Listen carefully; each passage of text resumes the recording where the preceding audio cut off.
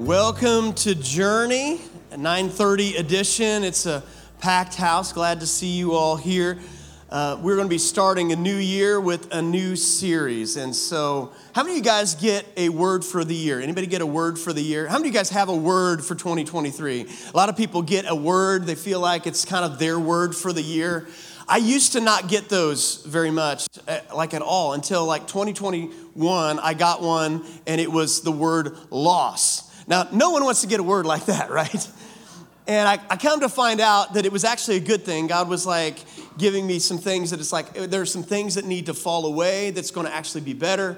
And then 2022, how many of you guys were with us for the 100-day dare? We started off talking about that word tov and how that Hebrew word tov is the word for good and how God said it is good, it is good, it is tov, it is tov. And that was kind of my word for last year. And this year, I started to get a word that was really it started off as just, I was praying for my kids and a couple of my daughters, and the word was change, and it began to kind of grow from there and expand out. And I felt like it was more than just for my family, that it was actually for our church, and it kind of developed into this word that we're actually going to be calling this series, which we'll be in for quite a while, and it's the word transformed. And we're going to be starting a brand new series in the book of Acts. And if you know anything about the book of Acts, it's packed with stuff. And so we are going to dive all the way. We're not going to go verse by verse, but we are going to move through it.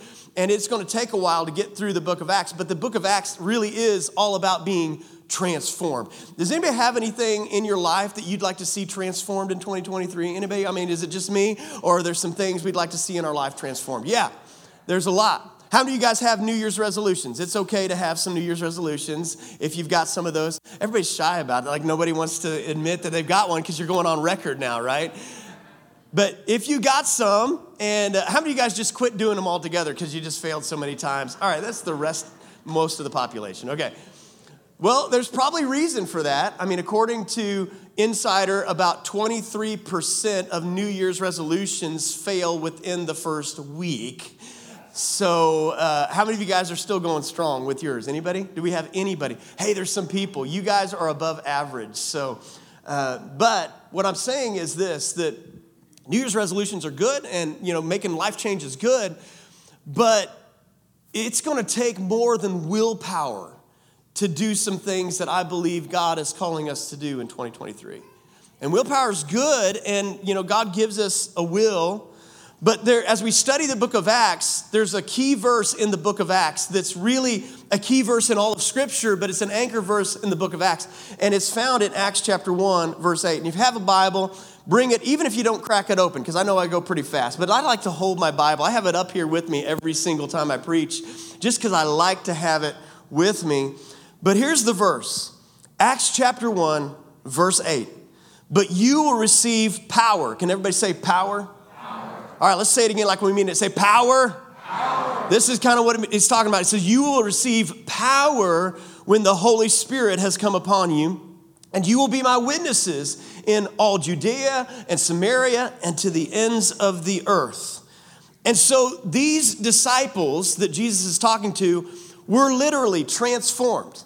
I mean, from what we see of them in the Gospels to what we see of them in the book of Acts, it's like night and day. In the Gospels, many of them were kind of all over the place. They were cowering in different times. They were rejecting Jesus at times. They were in fear many times. They were not confident many times. Then you go to the book of Acts, and then something happens where now they are bold. Now they are confident. Now they are walking in the fear of the Lord, the comfort of the Holy Spirit. They're being built up. The things are multiplied, as Acts 9:31 says.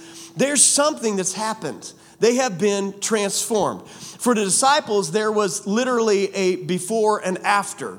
There was a part 1 and a part 2, which is exactly what the book of Acts actually is. It's a part 2. Why do I say that? Well, let's look all the way at the very beginning. Go back to the very beginning, Acts chapter 1, verse 1. It says, in the first book, I want you to take note of that, in the first book, O Theophilus. Now, he mentions this name that many of us kind of just read past many times. It says, I have dealt with all that Jesus began to do and teach, until the day when he was taken up, and after he'd given commands through the Holy Spirit to the apostles whom he had chosen. He presented himself alive to them after his sufferings by many proofs, appearing to them during 40 days and speaking about the kingdom of God. And so the author of the book of Acts says, in the first book, Theophilus, I wrote about this. So what's the first book? Because this isn't the first book. What is the first book? And who is Theophilus? Theophilus, the name literally means friend of God. And so some people believe that the author was writing to anyone who would call themselves a friend of God, which that would be you and I, right? I mean, it would be to all of us or to any of us. And that certainly is true. Regardless of how you interpret it, he was writing it to any one of us who would be the friend of God. Some people believe that Theophilus was actually a literal person who was possibly a new convert at the time that the first book was written. And so there's many theories about it. But one thing I want you to see is the author is actually Luke. And we know that for several reasons. But if you go back to the book of Luke, in Luke chapter 1. So we've got Acts 1 where he mentions Theophilus. Now Luke chapter 1, verse 1. Inasmuch as many have undertaken to compile a narrative of things that have been accomplished among us, just as those who from the beginning were eyewitnesses and ministers of the word have delivered them to us, it seemed good to me also, having followed all things closely for some time past, to write an orderly account to you, most excellent Theophilus. So here, these two books are tied together by this guy, Theophilus. And in Acts chapter 1, he says, in the first book, I wrote about all that Jesus did. And here in Luke, he started off by saying, here's an account of all that Jesus did. And so what I'm saying is that Luke is obviously the author of the book of Luke, and he's the author of Acts. But what's interesting is that Luke is actually part 1. Acts is part 2. Right? So this is really you could look at it as one big book together between Luke and the book of Acts. Luke is part 1, Acts is part 2. Guess what? You and I are part 3. I want you to catch that because that is so true. He wrote part 1, part 2, but you and I are part 3. And as I said earlier, it's going to take more than willpower to do some things this year. So here's what I want you to catch. You need the power of God to do what God has called you to do this year. It's not just willpower that you need, although that can be helpful. You need the power of God to do what God has called you to do this year. And if you don't think you do, then you're not thinking God-sized. If you don't think you need the power of God to do what God has called you to do, then you are thinking naturally minded and not spiritually minded. Because how many of you guys know, even just practically, that there are some people in your life that you have to have supernatural love even just to love them? Come on, somebody. Anybody know what I'm talking about? And that's not even a joke. That's like literal. I mean, that's like real. I mean, the fruit of the Spirit is what? It is the power of God flowing through you to supernaturally produce love. The fruit of the Spirit is the power of God flowing through you to produce a supernatural patience in your life that you cannot have on your own. And so even just to walk in the fruit of the Spirit, and by the way, if you want to know more about that, I did a whole sermon series on that last summer, but it is the power of God that produces those things in your life. But even beyond that, how many of you guys want to see a breakthrough this year? Some breakthrough in an area of your life, healing, finances, relationships. Can I just tell you, it's going to take the power of God to get that done.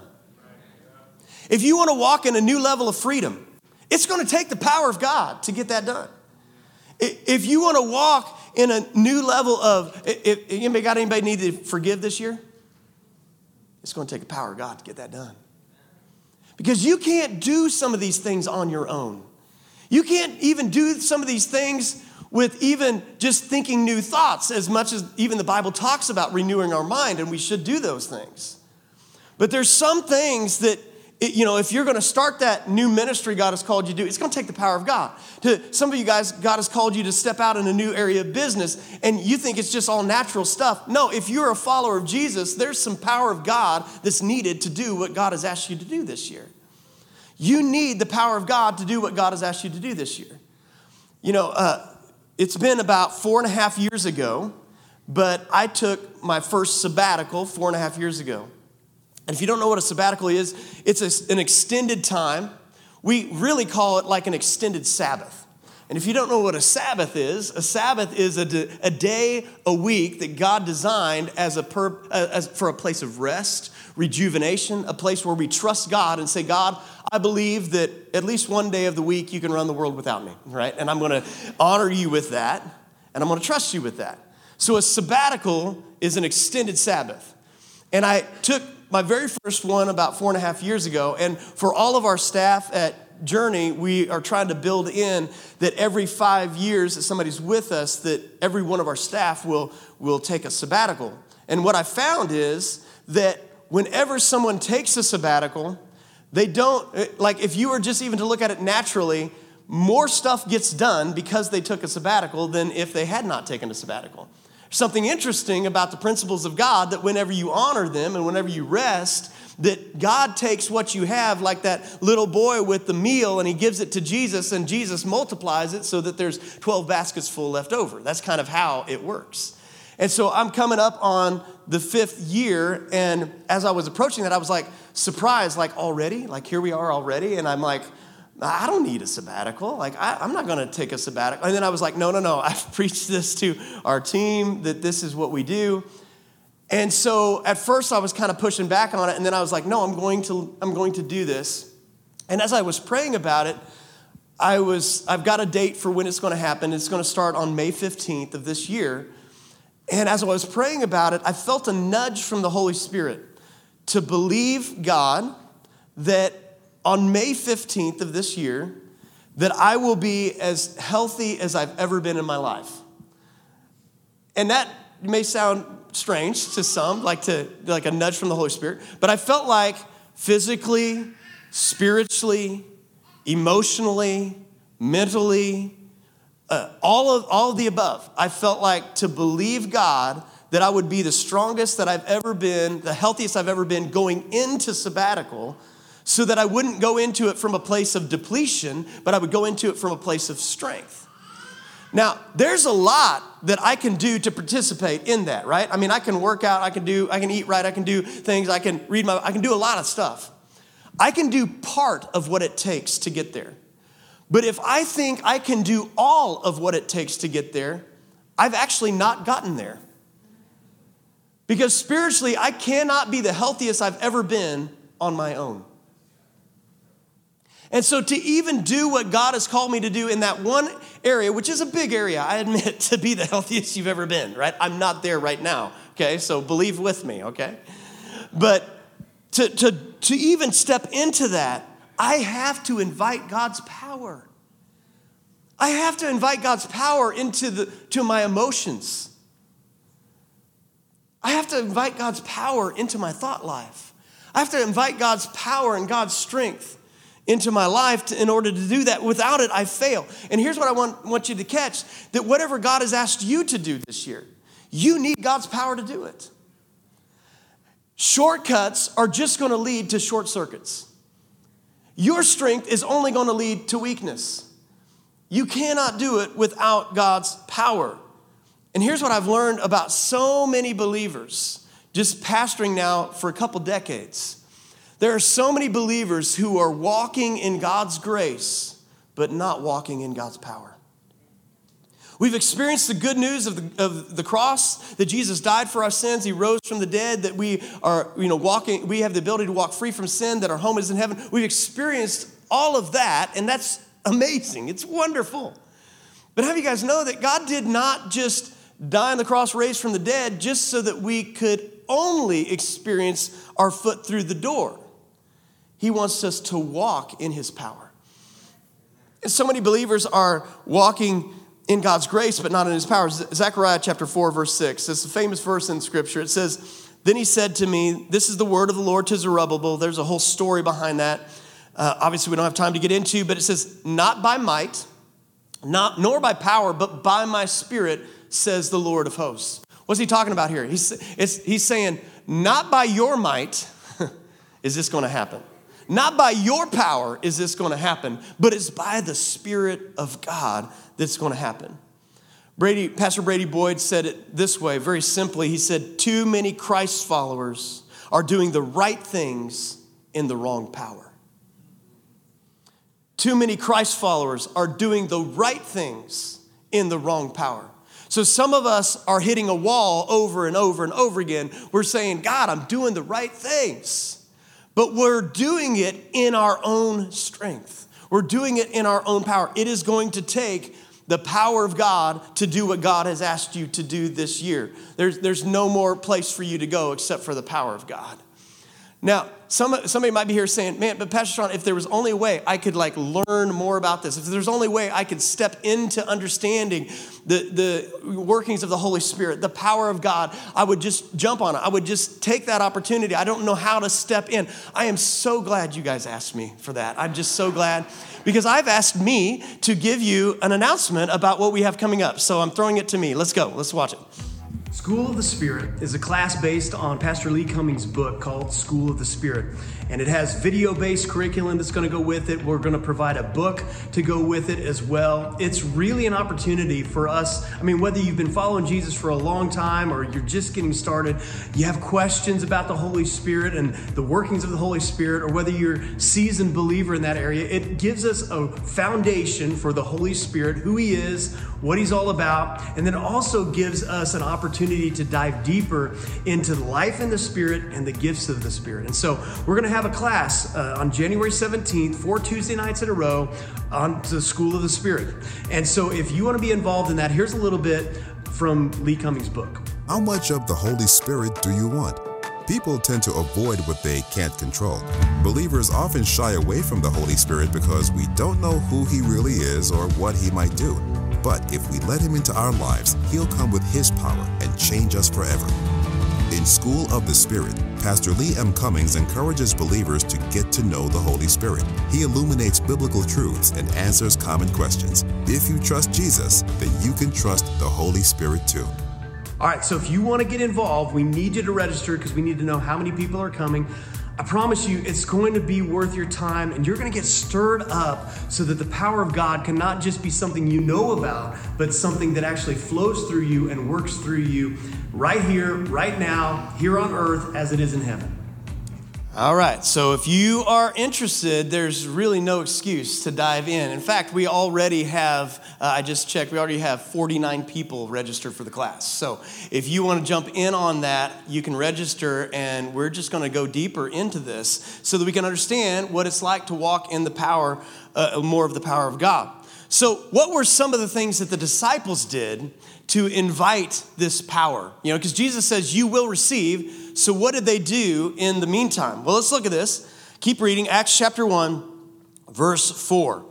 It says, and while staying with them, he ordered, and that's Jesus, ordered them not to depart from Jerusalem, but to wait for the promise of the Father.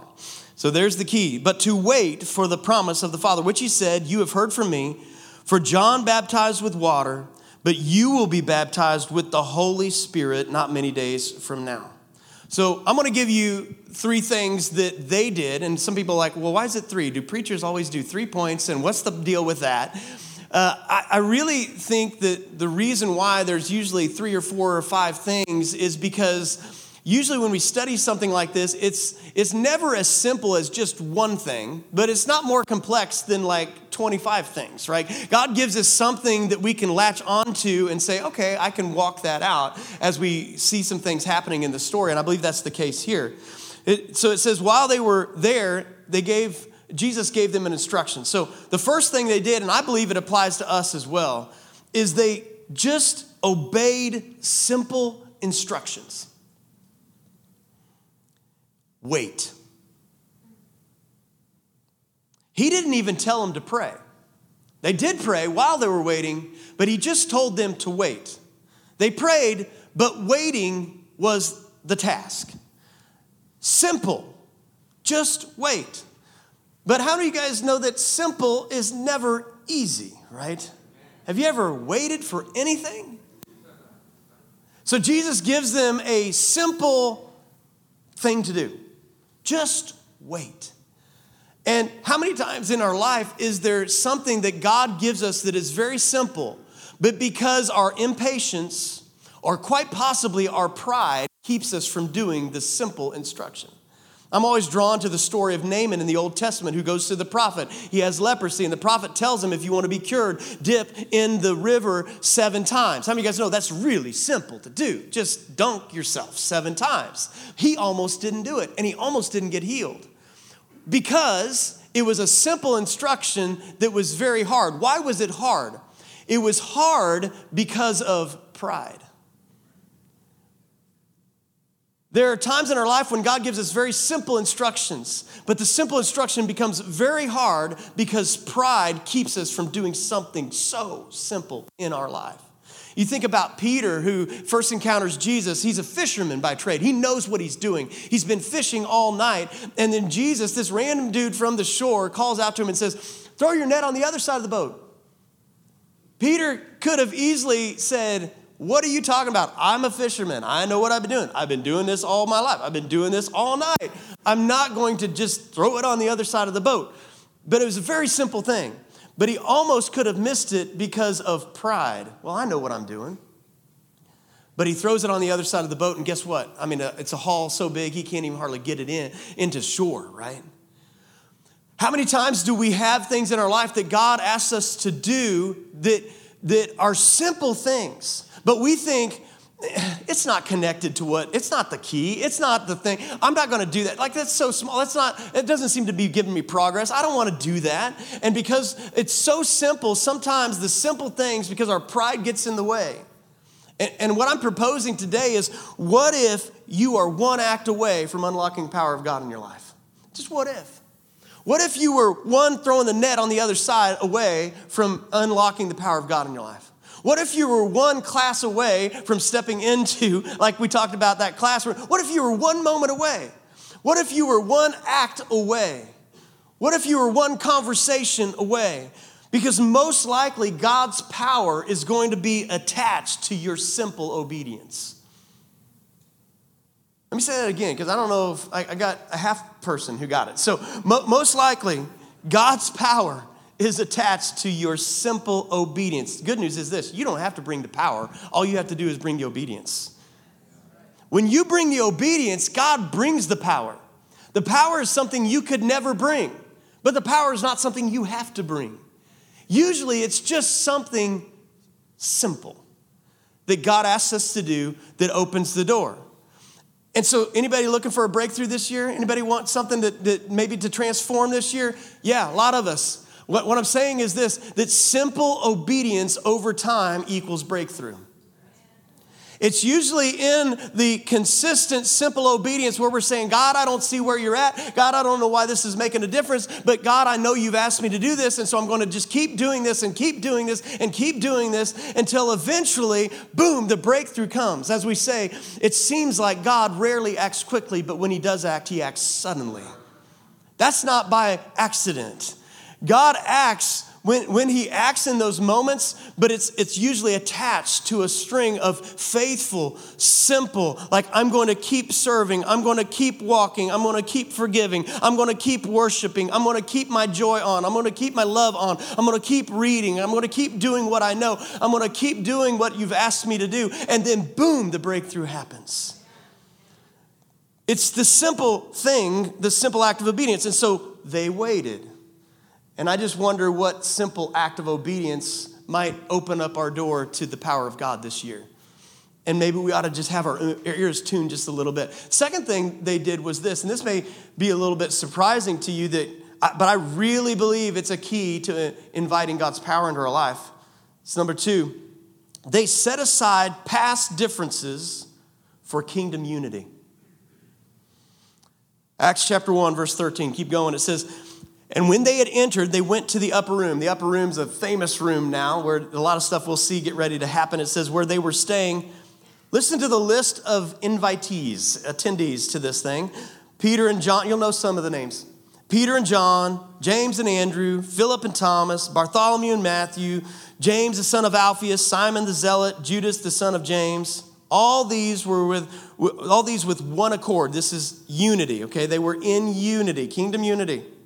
were devoting themselves to prayer together with the women and Mary, the mother of Jesus, and his brothers. So Jesus' family's there, disciples there. We know there's about 120 of them all together. But I want you to think about the possibilities for conflict from the past that was in this very room at that time. I mean, some of these disciples, remember there was a moment where James and John asked Jesus in front of everybody, hey, when you get into your kingdom, I'd like to sit on your right side, the right side of the throne, and then if we could put him on the left side of the throne, would you do that for us? I mean, you imagine the audacity of that? If you keep reading the story, the Bible says that the other 10 disciples were indignant with these guys. So can you imagine they get together in the room after all this commotion and everything's kind of settling down, and can you imagine kind of looking across the room and like remembering, I mean, Jesus just ascended and these guys, these guys were trying to get ahead of the line of everyone else, right? There was a potential for some conflict there. Think about Peter's denial. I mean, it was a very public denial. Everyone else could have said, well, Peter, what are you doing here? He starts speaking up here in chapter 1 and then obviously later in chapter 2. They could have said, Peter, you denied Jesus. Like, what are you doing? What kind of leader do you think you are? Think about the potential for conflict. Peter had this jealousy over John the Beloved in John chapter 21, where he's like, what about John? What about him? You think about the conflict. Think about the moment when Jesus is doing his ministry and he's ministering and somebody comes up to him and says, Jesus, your mother and your brothers are here. And Jesus says, who are my mother and my brothers? They're all right here. And so not only the fact that Jesus was like kind of in one way kind of setting them to the side, but you also have to realize that means that Jesus' family wasn't even present for a lot of key parts of his ministry. And yet here they are in the room, like we want in now, right? Can you imagine the amount of conflict that was possible in this room? But they set aside past conflicts, past differences for the sake of kingdom unity. And I'm going to say it so boldly, I really believe this, that kingdom unity attracts God's power. Whenever you see a people, a church, a group, a family, whatever it is, that gets in kingdom unity, that lets little things be little things and lets even the big things to say there's more important things and orients themselves around Jesus, something is possible with that type of group. Whenever it's kingdom unity attracts God's power. And so let this just be a warning for some of us, because for some of us this year, if I could just warn us, if we don't understand this, for some of us this year, distrust, disunity, offense, unforgiveness will be a power blocker in your life this year. For some of us, this is such a big deal that we will end up going another trip around, as they say, and then we'll end up in the same place, if not worse, because we don't understand what it's like to walk in unity in our family, in our church family, in our friendships, in our marriage, whatever it is. We don't understand how to walk in unity. But it's kingdom unity that attracts God's power. Do you want to know a key to kingdom unity? It's actually right here in the scripture. It says they prayed. Do you know that it's hard to stray from unity with those who you genuinely, intensely, and consistently pray with and pray for? It's hard to stray away in your heart from unity from those type of people, because those you pray for and pray with, it brings unity in your heart. Let me tell you even some of the things that I do and how far it has to go for me. And some of you guys will totally identify with this, and maybe you'll think, I've got to start doing that now. But let me tell you, there are some people who, when I get ready to open up their social media post, I have to pray before I look at it. And I'm serious, I do this. There's some people who I know they're going to post something that in my flesh is going to push back on. And so what do? I literally spend time praying for them, saying, God, I know your heart towards them. Lord, orient my heart towards them. I know that whatever they are getting ready to put out there, Lord, I just give grace and your love. And I'll take time, and then I will open it, and then I will pray for them. I know that's funny, but it's like I'm not doing it to be fun. I'm doing it to really, to put my heart in a place of unity towards people, to have the heart of God. Because I don't need unforgiveness in my heart. I don't need offense in my heart. I don't need to get riled up about something in my heart. I need the love, I need the fruit of the Spirit to be in every contact that I have with somebody. I don't need to go any day, any moment, any second interaction or conversation that isn't permeated with the fruit of the Spirit. And so I enter into prayer for people. Why? Because I don't want division in my heart. Even through online interactions, as silly as that may seem, it's absolutely true. Because I believe that if there's any root of bitterness in my life, it is only going to cause damage in my life. There's no fruit from a bitterness root. There's nothing that's going to benefit me by having that, by nursing it, by giving it a home, by entertaining it, by telling other people about it, by sharing it, by coddling it. There's no benefit to me to do that. And so whatever I can do to have unity with other people, it doesn't mean I give up distinctions or I give up my, truth. You guys know that. I'm just saying my heart towards other people, I have to keep a pure heart towards other people, regardless of what is happening. And that, I believe, attracts God's power. I believe that's a power attractor. And so it's hard for me to stray from unity. So the third thing that they did as they were waiting, they were ultimately praying, which I believe produced a unity in them. But as they were in the upper room, they were open to something that had never happened before.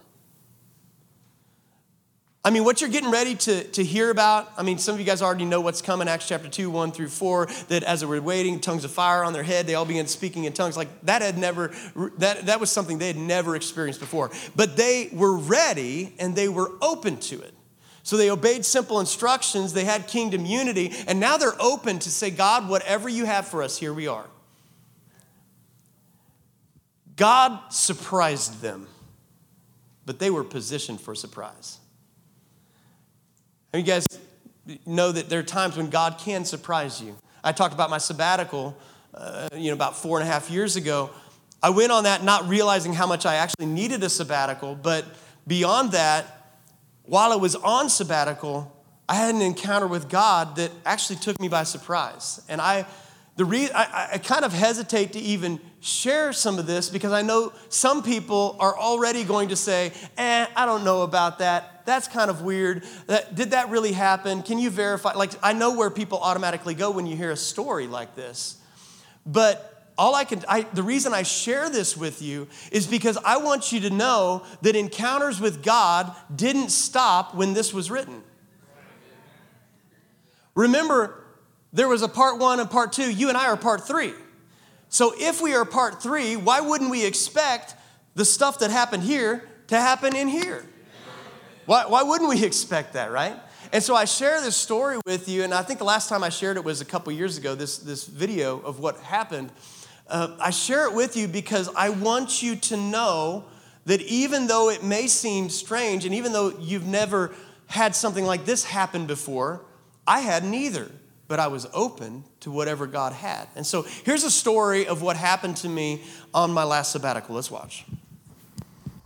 So I've been in Montana for a few days at this point, and I've been hiking several times, and I decided that I was going to go to this place on this particular day called Madison Buffalo Jump. And Madison Buffalo Jump is this bluff. It's like this rocky cliff that kind of comes up out of the ground. And in pre-1700s, before the Indians had horses and hunted a little bit different, they would use something like this. Actually, they would use this as a hunting tool. And some lucky guy would draw the short straw, and he would have to put on some sort of animal skin, and he would have to get up on top of the bluff and catch the eye of this buffalo herd, the lead buffalo, and start running as fast as he could towards the cliff's edge.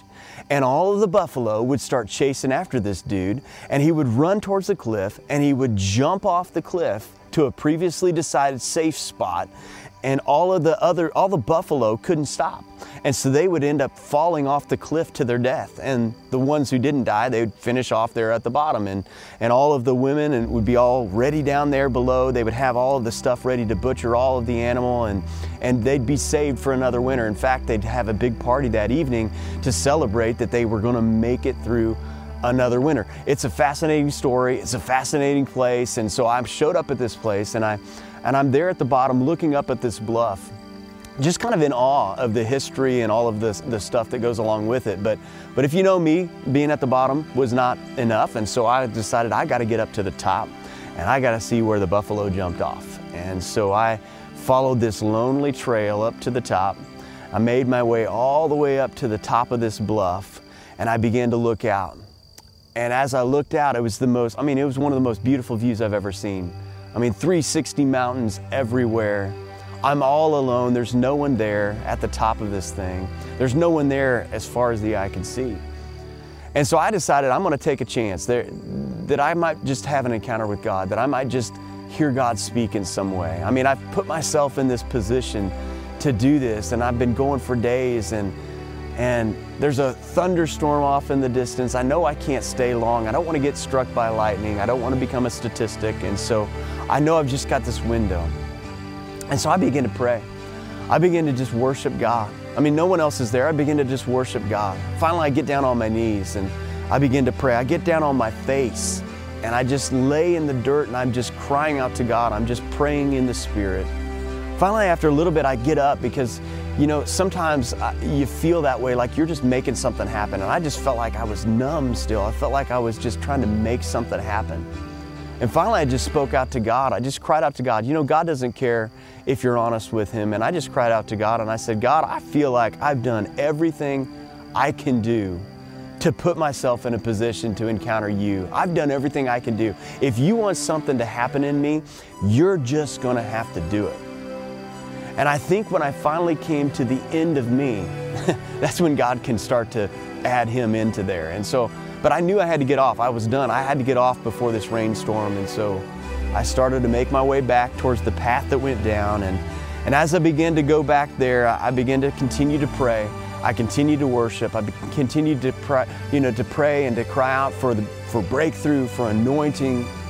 And as I did that, the Holy Spirit just quickened in me that verse that says, the kingdom of God is within you. And instantly, and this is where it gets interesting, because instantly I saw inside of myself.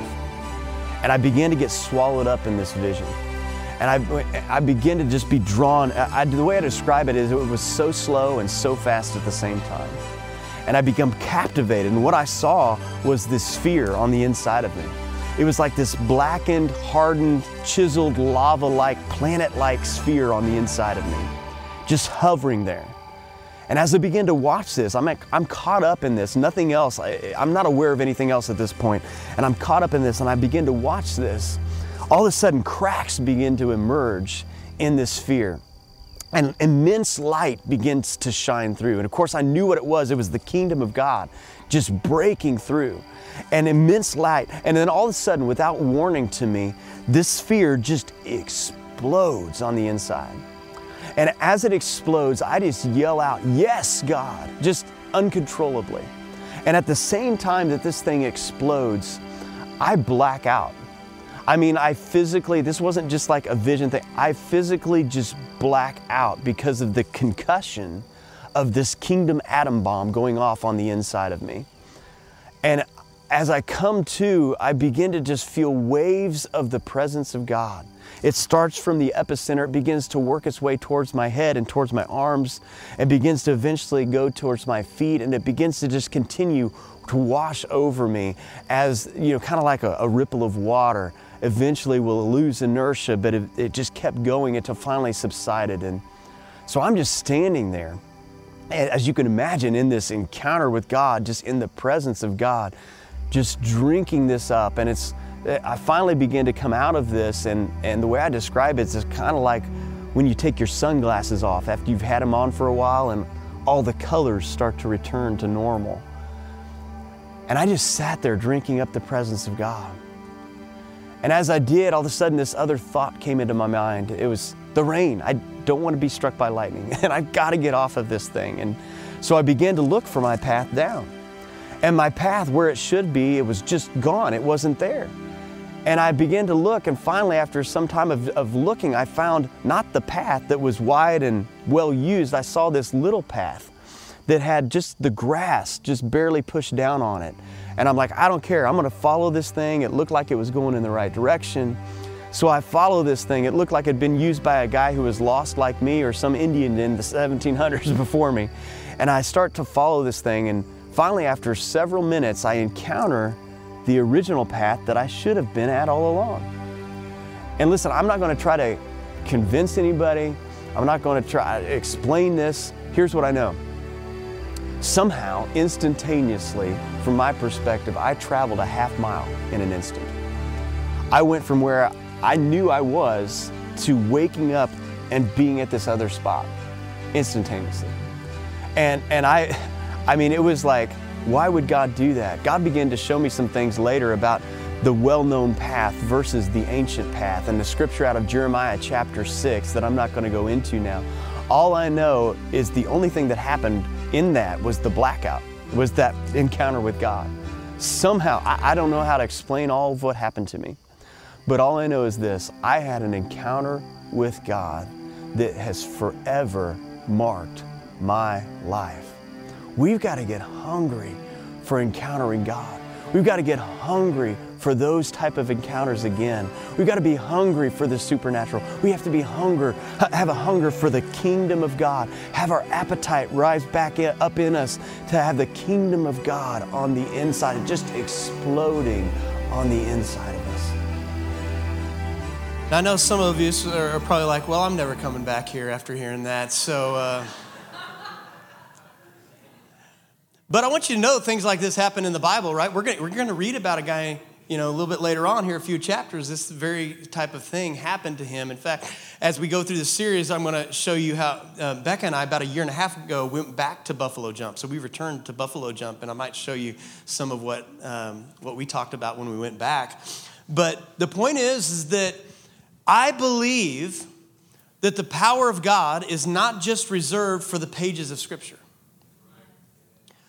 I believe that, not that we are to seek after dramatic things like that. I'm just saying that if we don't think that those things happen, somehow we have reserved God to what he used to do, but he doesn't do anymore. He doesn't do any of that anymore. And that is not what the scriptures teach, okay? I don't know what you've heard, but that's not what the scriptures teach. And so what begins to happen with these guys in this upper room was they were surprised by something that had never happened before that seemed quite strange. In Acts chapter 2, verse 1, it says, when the day of Pentecost arrived, they were all together in one place. And I want you to picture this, okay, in light of I just told you a story that happened to me. But picture this as if it really happened, because if you believe the Bible, then you know that this is not just a fable. This is something that actually literally happened. It says, and suddenly there came from heaven a sound like a mighty rushing wind, and it filled the entire house. Remember, this is in a house, okay? And where they were sitting. And divided tongues as of fire appeared to them and rested on each one of them. And they were all filled with the Holy Spirit and began to speak in other tongues as the Spirit gave them utterance. So they were speaking in languages that they didn't know previously when this event happened. Like, it was the power of God, and it certainly, we know if you keep reading, others thought it was strange. They were like, what, are these people drunk? And they're like, no, it's only the third hour. Like, maybe if it wasn't the third hour, maybe, but no. It was kind of like a little joke by Peter in there, and he's saying, no, they're not drunk. This is the power of God. Because they were open to something that had never happened before. And this event, I realize, if you've got any history following Jesus and you have any access to the internet, then you realize that this event that's talked about here has some controversy to it. Here's what I think is sad. I think it's sad that one of the things that Jesus was most excited about, this event, he talked about it over and over and over again. He's like, It's coming. Just wait. The power, the promise of the Father, the Holy Spirit, you're going to be baptized with the Holy Spirit and fire. He's like, it's coming. Jesus is excited about it. It's one of the last things he tells them about. I think it's sad that one of the things Jesus was most excited about, what happened in Acts 2, 1 through 4, has become a source of controversy and division and even disdained by some of his very followers. I think it's sad. And yet it is the case. And what I also find curious, because some people are like, that's just weird. And I don't believe God does anything that I don't think he would do. Like, that's kind of essentially where I don't believe God still does the things that happened in here. And what I find strange about that is that if you believe, like, let's just think logically for just a second. If you believe, most of you guys are followers of Jesus in here, what it means is you believe that God, before anything existed, spoke words. And when he spoke words, it created everything we see. You're in this room because you believe that. You're in this room and we worshiped and we sang to a God that we can't see with our physical eyes, at least most of the time. You're in this room doing that. If you've made it this far, why do we think it's strange that God might speak to one of us and tell us to say something to somebody else? Why do we think that's so strange? There's a logical fallacy there. That it's like the next logical thing that should happen, if you believe God spoke words that created everything, then the next logical thing is to believe that God might say something to me too. That's logical. It's illogical to think that God would never do that again. Because God is living and active. He is alive. We're not deists around here to believe that God once did something and wound the clock and then never, ever touches humanity again. That's not what we do. That's not what we believe here. We believe God is interacting in our lives. And if God is interacting in our life, can I just suggest there might be times when God does something that you didn't expect. Might I suggest that God might do something that in your box seems a little different? Because it certainly was in the disciples' box. And I can tell you, the story I just told you, it was certainly outside of my box as well. But the disciples said, here I am, God.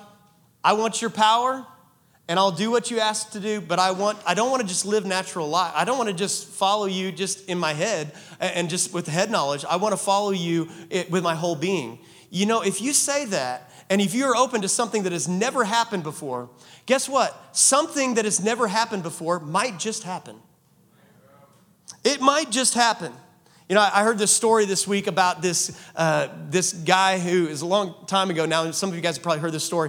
But he was a guy that was going into class one day. I think it was a college class. He was going to this college class, and he showed up late. And as he showed up, there was these 2 math problems on the board. And so he just jotted them down, thinking that they were homework. He went home. He started working on them, and they were tougher than normal. But he kept working, and he kept working on them. And finally, he finished the problem. He came back in to the assignment, and he turned in his stuff. And what was fascinating is the professor was like so shocked because he said, do you realize these were 2 unsolvable math problems that I put on the board? But because he didn't realize they were unsolvable, he solved them. What if we approached life in the Spirit that way? What if we approached life in the Spirit as if anything is possible, whatever God wants to do? And we didn't treat everything as unsolvable problems or things that we have already worked out, or we didn't create borders for everything, but we simply came before God and said, God, whatever you want to do in 2023, I'm open. You know what I think might happen? God might surprise you.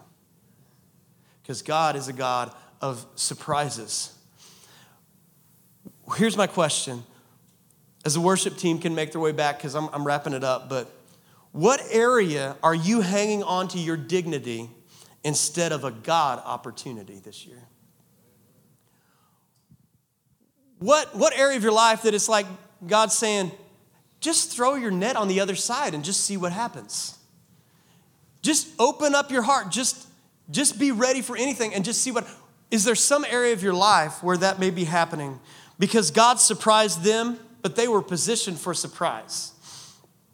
Now, some of you guys remember a long time ago I shared this story, but this year my mom gave each one of us families a book, kind of a remembrance book with pictures and old pictures, and I saw this picture of my dad, and it was this picture right here, and he's holding this camcorder. That's my dad, yeah, several years ago, but this picture reminded me of a story, and the story many of you guys have heard, but when we were young, I was probably, 11, 12, I can't remember what age I was, but I could tell my dad was up to something. You ever know when somebody's just up to something, and you're like, what are you up to? And we kind of were saying, Dad, what are you doing? And he just said this line. He said, surprises are in the air. And that's all he said. And that, of course, tormented us, right? But in a good way. And so we'd ask him again. He would say it multiple times. He'd just say, surprises are in the air. And then one day, he showed up with this trailer hooked up to his truck, and he had all this stuff that it was like a new couch. It was like a bunch of new stuff that he'd been working on bringing to us. We didn't have a lot of money growing up, and so this was just like going to Disney World or something, right? But the thing was, as he pulled up with that, he was videoing our reaction with this very camcorder that is so large, it's like one of those boom boxes, right? You guys remember those? But he was videoing us as we came in. And so that memory is etched in my mind forever, and forever tied with that line, surprises are in the air. Could we live like that spiritually this year? Surprises are in the air. Could you live like that spiritually this year, that maybe there are new levels, maybe surprising levels, not just New Year's resolutions, but something that only God can do through his power? Could we live like that this year? Because if we did, I think what would happen is that God would surprise us this year. If we would just follow simple instructions, we'd set aside the past, whatever we've had a conflict with in the past, and I mean even just with God, like even just with church and stuff like that. If we just set that aside, suspend that this year, and then just simply say, God, I'm open to whatever you have, even if it's never happened to me before. Maybe it's happened to somebody else, but God, I'm open. I don't want to limit you. And so as we close, would you stand up with me, and I'm going to pray a prayer over you, and I'm just calling this my surprise me prayer, okay? And for those of you guys, I know some of you guys are like, all right, I don't want anything to do with this. Some of you guys are like, something has leapt on the inside of you when I'm talking today. For some of you, something on the inside of you is waking up. And if that's you, just prepare your hearts and just, I'm going to pray this, but you receive it as if it's your prayer. God, would you surprise us this year? God, would you transform us this year? God, we open up our hearts to all that you have for us. Lord, would you give us power beyond our own ability this year? Would you give us strength that we couldn't muster up on our own? Lord, would you do things in us that maybe are outside of our box? Lord, would you transform us? Lord, would you do something that we would have a story to tell about that would give you glory? Lord, would you do something in us this year that would surprise us? Lord, would you do something in us that would shake us, that would wake us, that would awaken us, that would cause us to walk at a new place of freedom, breakthrough, power, and purpose? Lord, surprise me this year. You might even just say that out loud with your own words. Just say, God, surprise me this year. Lord, I am open to your surprise. Lord, my life is open. Lord, I will do what you say. I will listen to what you say. I will follow what you say. Lord, would you surprise me this year? Fill me with your power beyond my own ability.